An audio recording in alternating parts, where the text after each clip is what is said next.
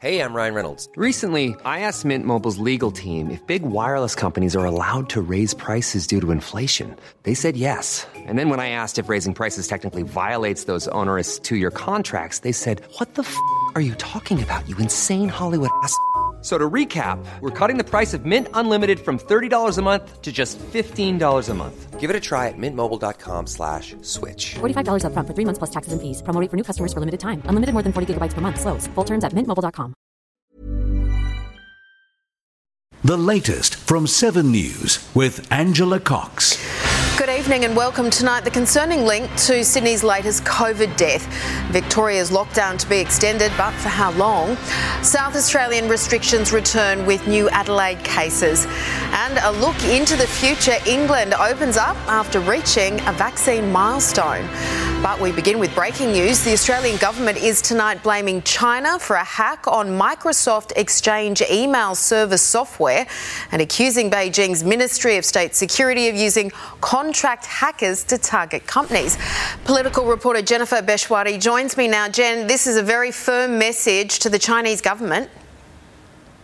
It is, Angela. Tonight, Australia has joined America and other allies in condemning China for malicious cyber attacks. We're expecting the US government to tonight expose in detail the Chinese government's role in these attacks around the world, including this year's hack of the Microsoft Exchange email software. Businesses and governments around the world were caught up in this massive attack, which compromised systems. Now, in a statement from both the Home Affairs Minister and Defence Minister tonight, it reads that they expressed serious concerns about malicious cyber attacks by the Chinese Ministry of State Security. Chinese ministry exploited vulnerabilities in the Microsoft Exchange software to affect thousands of computers and networks. The Australian government is seriously concerned about these reports from our international partners that China is engaging contract hackers who have carried out cyber attacks for intellectual property theft, for personal gain, and to provide commercial advantage to the Chinese government. Now, this is a big step from the Australian government and is the culmination of months of work from the Australian government, but also US intelligence agencies, NATO, and Five Eyes. We are being assured tonight from the Australian government that our cyber defences remain strong, but we can't be complacent. And Ange, no doubt China will respond to these reports tomorrow, and has been the case previously, will deny that it carries out these cyber attacks. No doubt. OK, thank you for that breaking news, Jen Beshwari. A fifth person has died in Sydney's COVID outbreak. A woman in her 50s was found dead at her home in Green Valley today. The tragic news comes as New South Wales recorded 98 new cases. Of those, 67 were detected in Sydney's southwest, the epicentre of the current outbreak. 54 were in isolation through their infectious period, but 20 were infectious in the community. 17 were partially isolated and 7 are under investigation. Tom Hartley is live for us in Sydney this evening. Tom, what more do we know about this woman's death?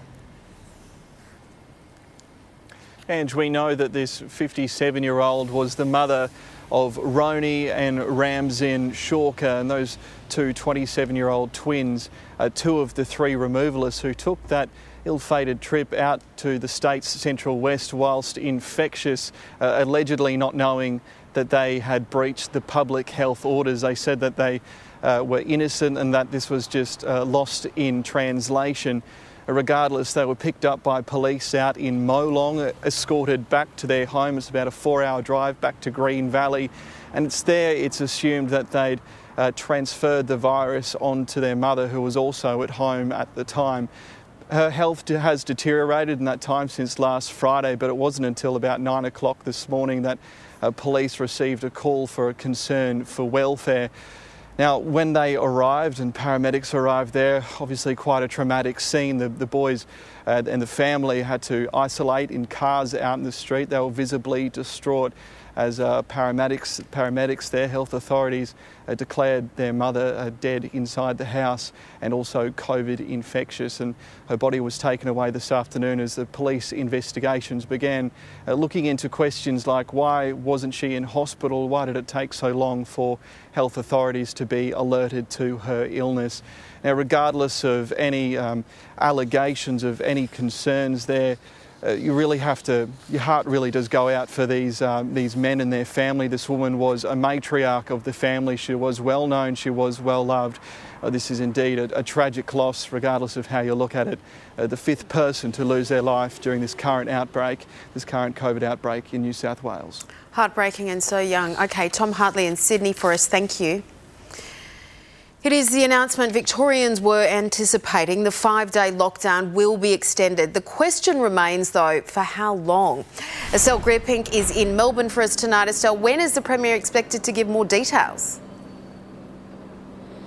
Good evening, Ange. We won't have to wait too long. We're expecting a press conference tomorrow. All of this really hinges on results that are being processed overnight to do with those established clusters in our community. Now, as you say, we weren't quite surprised to find out we were going to have this lockdown extended after all. Here in Victoria, we've gone through this 5 times now. Our Chief Medical Officer today said there's no guarantee that we will beat this Delta variant, and that's why it's so important we give this lockdown a red-hot go. Our Premier Daniel Andrews has said while lockdown 5.0 is difficult, it is warranted. Let's take a listen now to what he's had to say.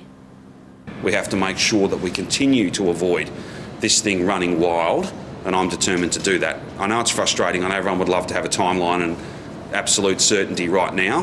One thing we can be certain of is we have, through the sacrifice and the effort we've all made over these last 4 days, we have avoided much, much worse.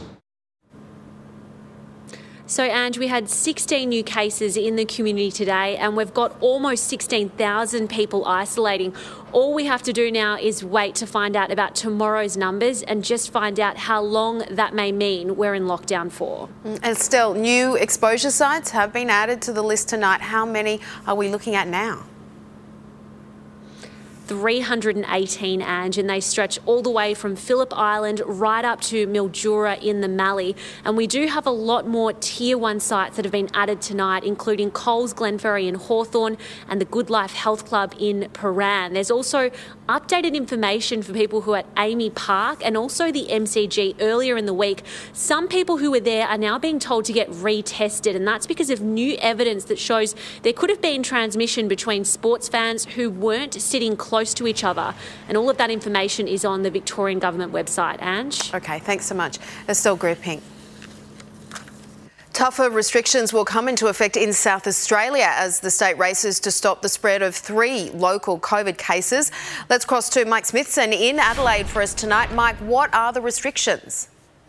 Well, Angie, it's not a full lockdown, but I'll tell you what, it's not far off. From midnight, dining is confined to outdoors and all people must be seated. Stand-up drinking is banned. Gyms will be forced to close, so will non-essential retail and personal care services, and that includes hairdressers.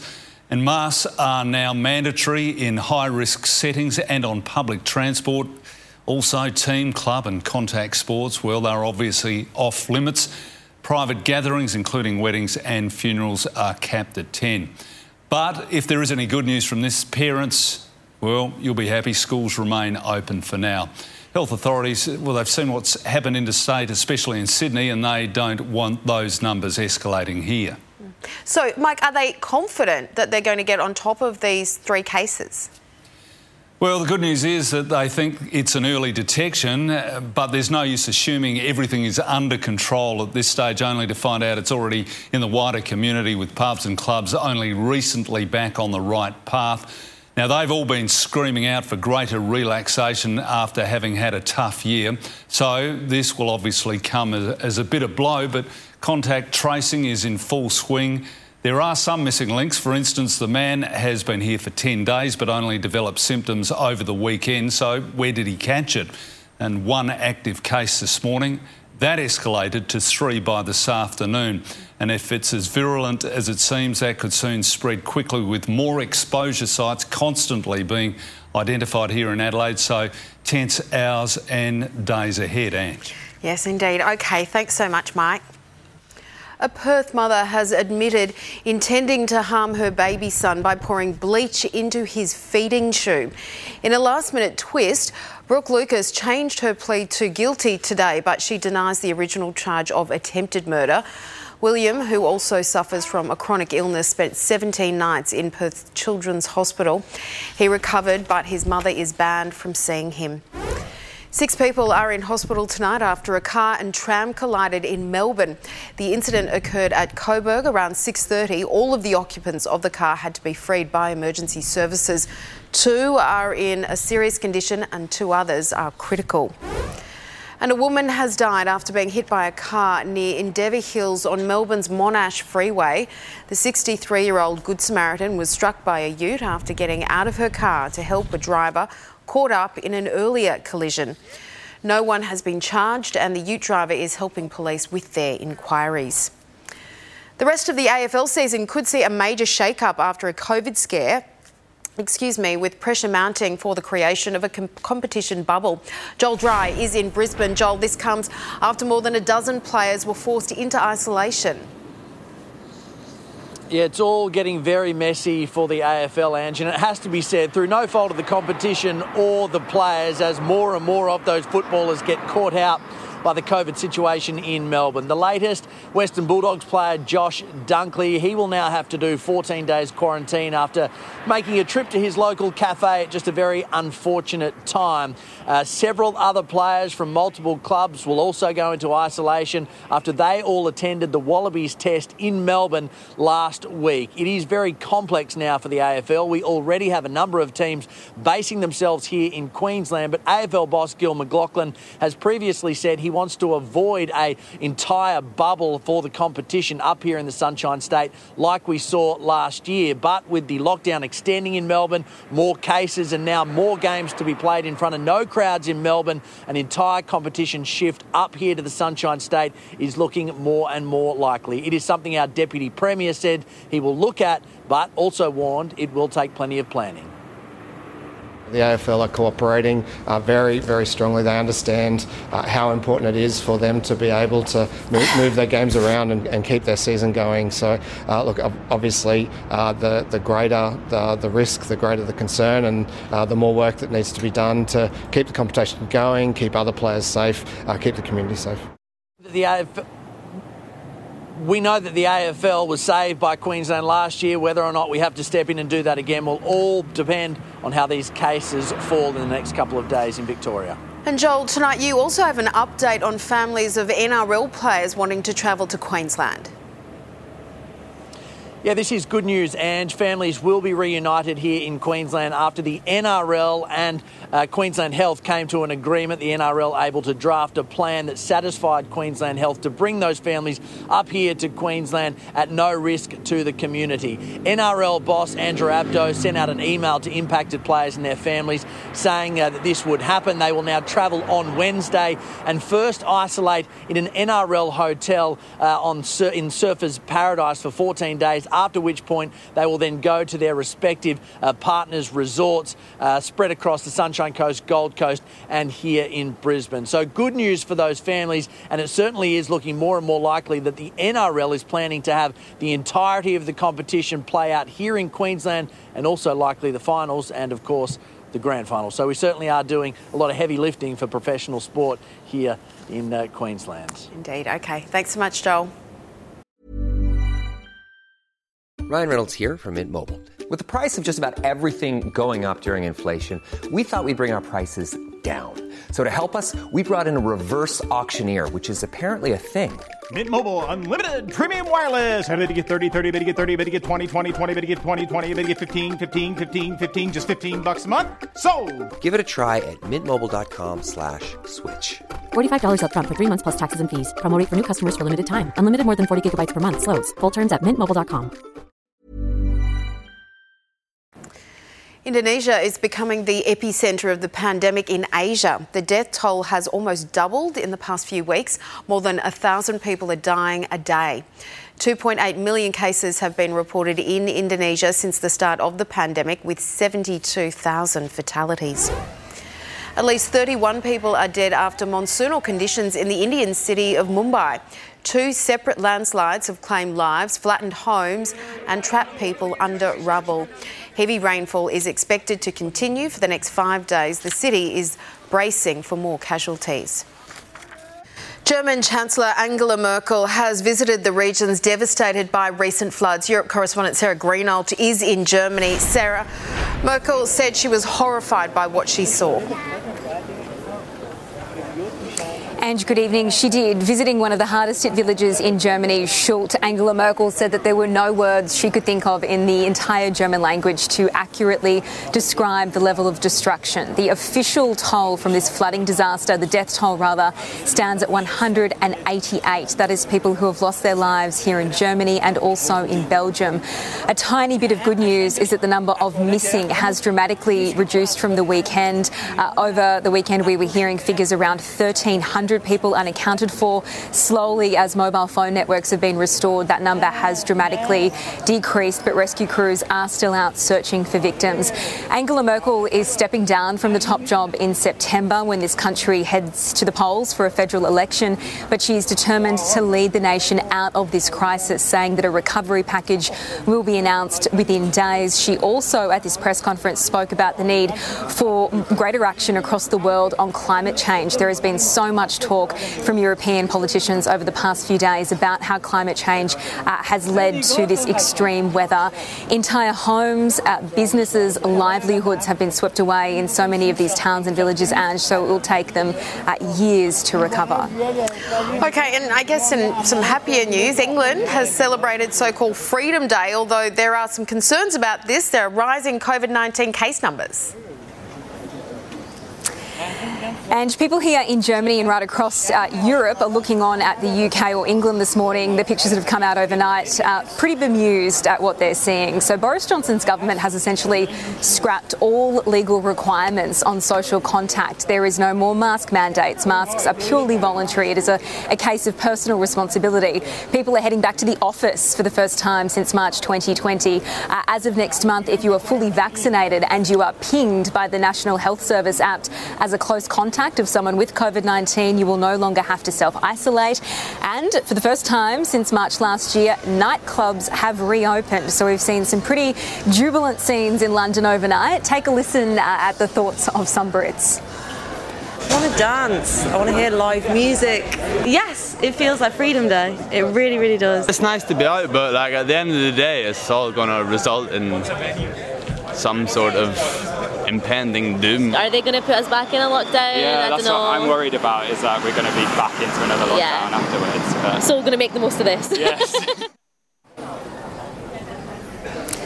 Impending doom, that is something that a lot of people are worried about, Ange. Boris Johnson's line is, if not now, then when it comes to this full reopening.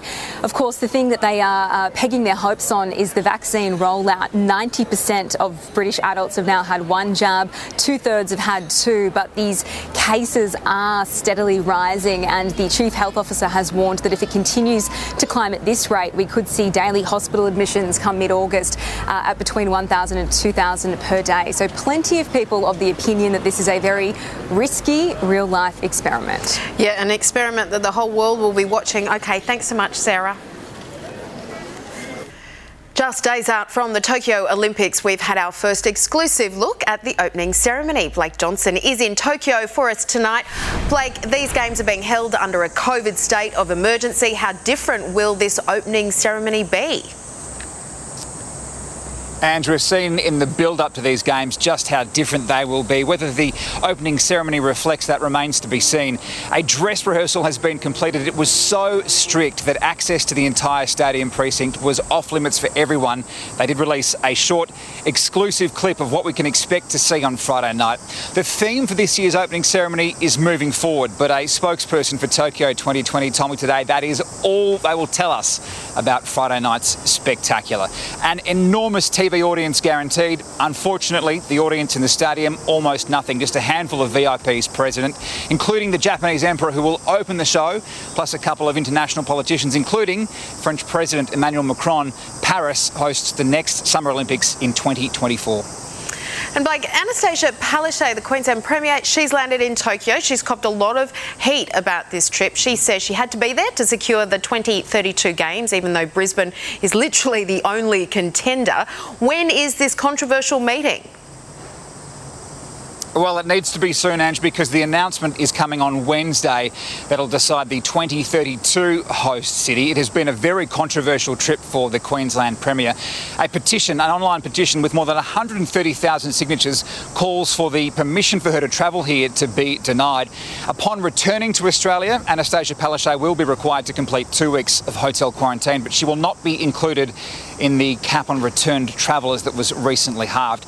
It should be noted she is also travelling with the Federal Sports Minister Richard Colbeck, plus the Brisbane Lord Mayor and the head of the Australian Olympic Committee, John Coates. Ms Palaszczuk claims if she doesn't come here to Tokyo, the Brisbane bid could fall through at the last minute. OK, thanks so much, Blake. Acast powers the world's best podcasts. Here's a show that we recommend. Hi, I'm Jessie Cruikshank. Jessie Cruikshank. I host the #1 comedy podcast called Phone a Friend. Girl, let's phone a friend. Not only do I break down the biggest stories in pop culture with guests like Dan Levy and members of NSYNC, I do it with my own personal boy band singing jingles throughout. Because it's my show. It's your show, girl. New episodes of Phone a Friend. Yeah. Drop Thursdays wherever you get your podcasts. So work it, girl, yeah, work it. Okay, that's enough. Acast helps creators launch, grow, and monetize their podcasts everywhere. Acast.com.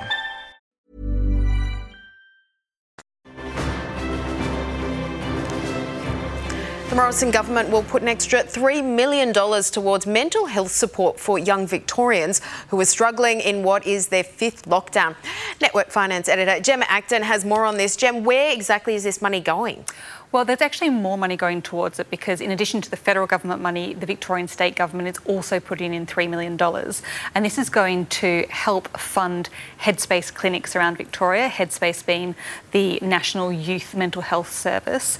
And it's to give extra staff for the next 6 months or so. Now, this comes on top of millions of dollars that was given by both state and federal government last year during Victoria's lockdowns as well. But that's because the money is really needed.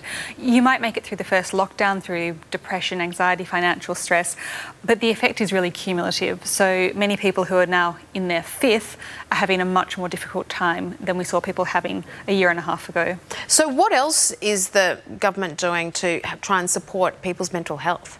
In this year's federal budget in May, there was an extra $2.3 billion set aside for mental health. Around $500 million of that was going towards adult mental health services, around $250 million going towards youth mental health, and then various sums towards treatments and therapies and services.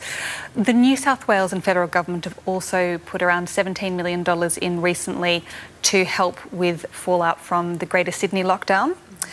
Generally speaking, if we look back over the past 2 decades, a lot of additional money has gone into mental health funding from both state and federal governments, but it's necessary because the demand for these services has even outpaced the extra money, not necessarily because there has been such a huge upswing, but there's also been a recognition of people that they have a condition that they might need help with, an acknowledgement that they can reach out and get support, and so many more people looking for that support than we've seen in the past. And probably coming off a pretty low base.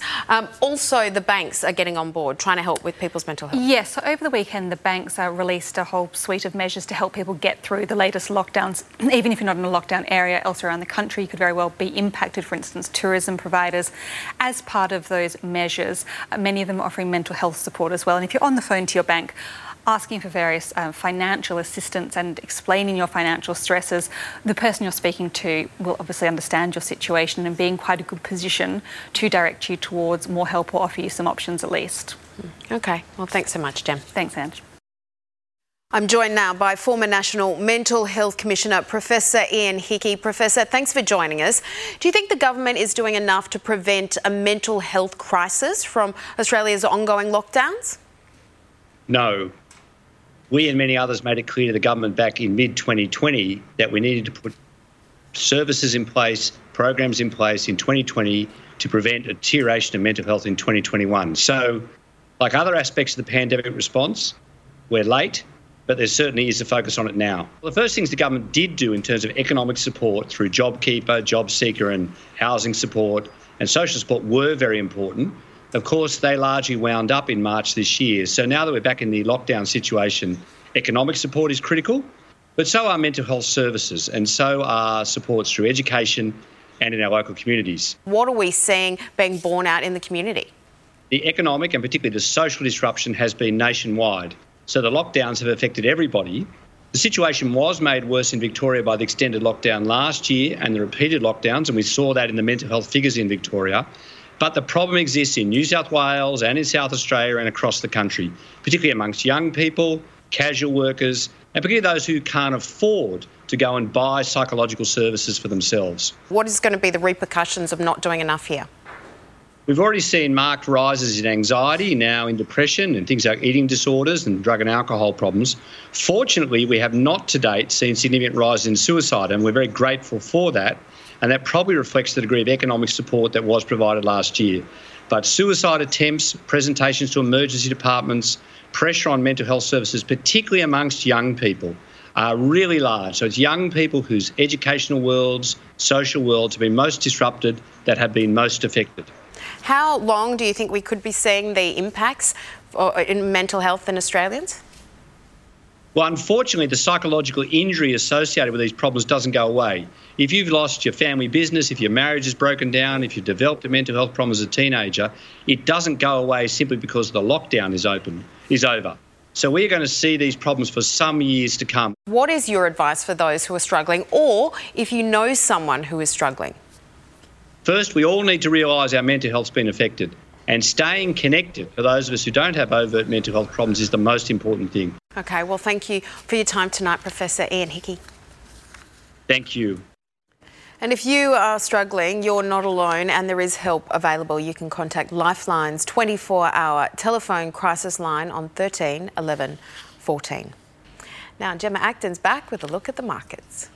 Thanks, Angela. Investor confidence has sunk in the past week, with Asian share markets today picking up where Wall Street left off last Friday, swimming in red ink. Our local ASX 200 clocked up its worst session in 4 weeks.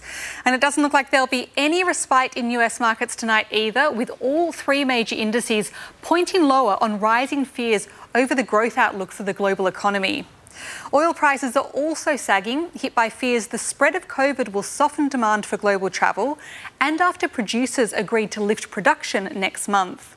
And in good news for local exporters at least, the Aussie dollar is continuing to slip after tumbling below 74 US cents last week. Ange. Thank you for your company this evening from the team here at 7 News. That is the latest. I'm Angela Cox. Good night.